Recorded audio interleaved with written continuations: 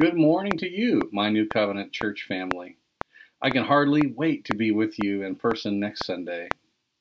But the task at hand is a brief sermonette, which will tie in also to this week's daily readings.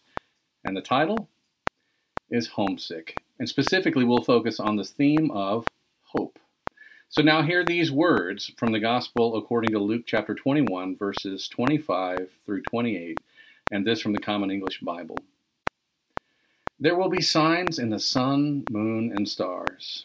On the earth there will be dismay among the nations in their confusion over the roaring of the sea and surging waves. The planets and other heavenly bodies will be shaken, causing people to faint from fear and foreboding of what is coming upon the world. Then they will see the human one coming on a cloud with power and great splendor. Now when these things begin to happen, stand up straight and raise your heads, because your redemption is near. Here ends the reading. May God grant us wisdom and courage as we seek to interpret and act faithfully on these words. The author known as Luke paints for us a rather dramatic portrait, doesn't he? In this vision now known as the Little Apocalypse by many Bible scholars, the whole world is aching for hope and for healing and for restoration. Things are in crisis mode. And he gives this vision of a desperate, divided, confused people obsessed with destroying one another as a result. Now, if we're being honest, we know a thing or two about division and confusion in our own world today, don't we? Whatever our world was like prior to the coronavirus, it seems things may even be more desperate, more divided, and more confused now. But what further complicates the matter is that after we've been feeling homesick for a better day long enough, we begin to interpret nearly all our circumstances as impending and certain doom. It's what we do as humans.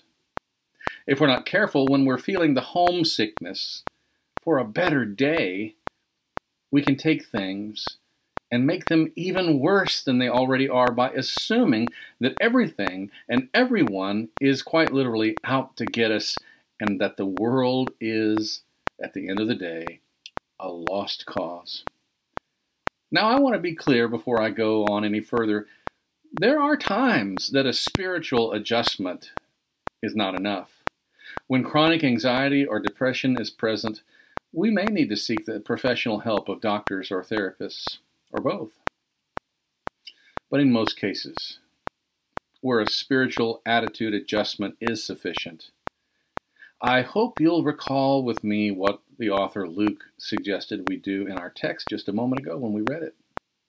Luke wrote these words to a people in his own day, but quite frankly, he could have just as well written them to us. So, I don't know who needs to hear these words of hope today, but just in case it's you, would you listen again? Luke said, "Now when these things begin to happen, bad things, stand up straight and raise your heads, because your redemption is near." So here's my question.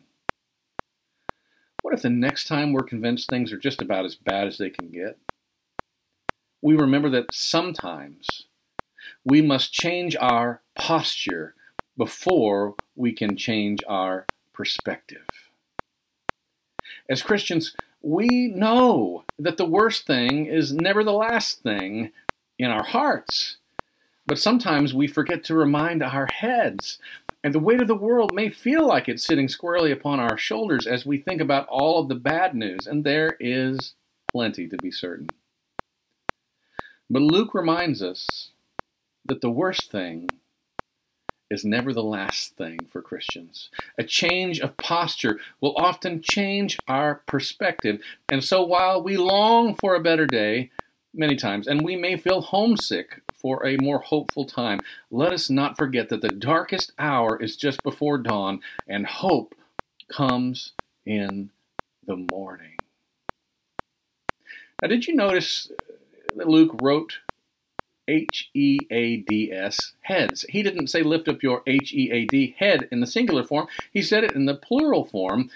And here's why I think. Because from the earliest moments of the Jesus movement, Christians have been called together to be a community, a people of hope, a community of hope, a place where when one of us is weak, the other are called to be strong enough for the both of us. Some of you already know the incredible feeling because you've heard someone say to you, "Hey there, rest your tired head on my shoulder, and I will raise us both up for this leg of our journey."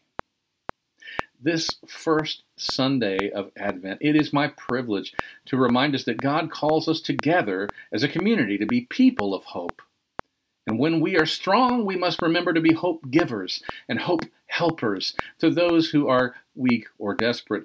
And when we are weak, and we will be, we cannot rob our sisters and brothers and siblings of the opportunity to come alongside us and raise us up to be in a better place, a more upright posture, out from under the weight of the world, a place where at long last our eyes can see that hope really is just beyond that last desperate place we swore the world would surely end. Thanks be to God for the gift of hope. It heals even the most homesick heart.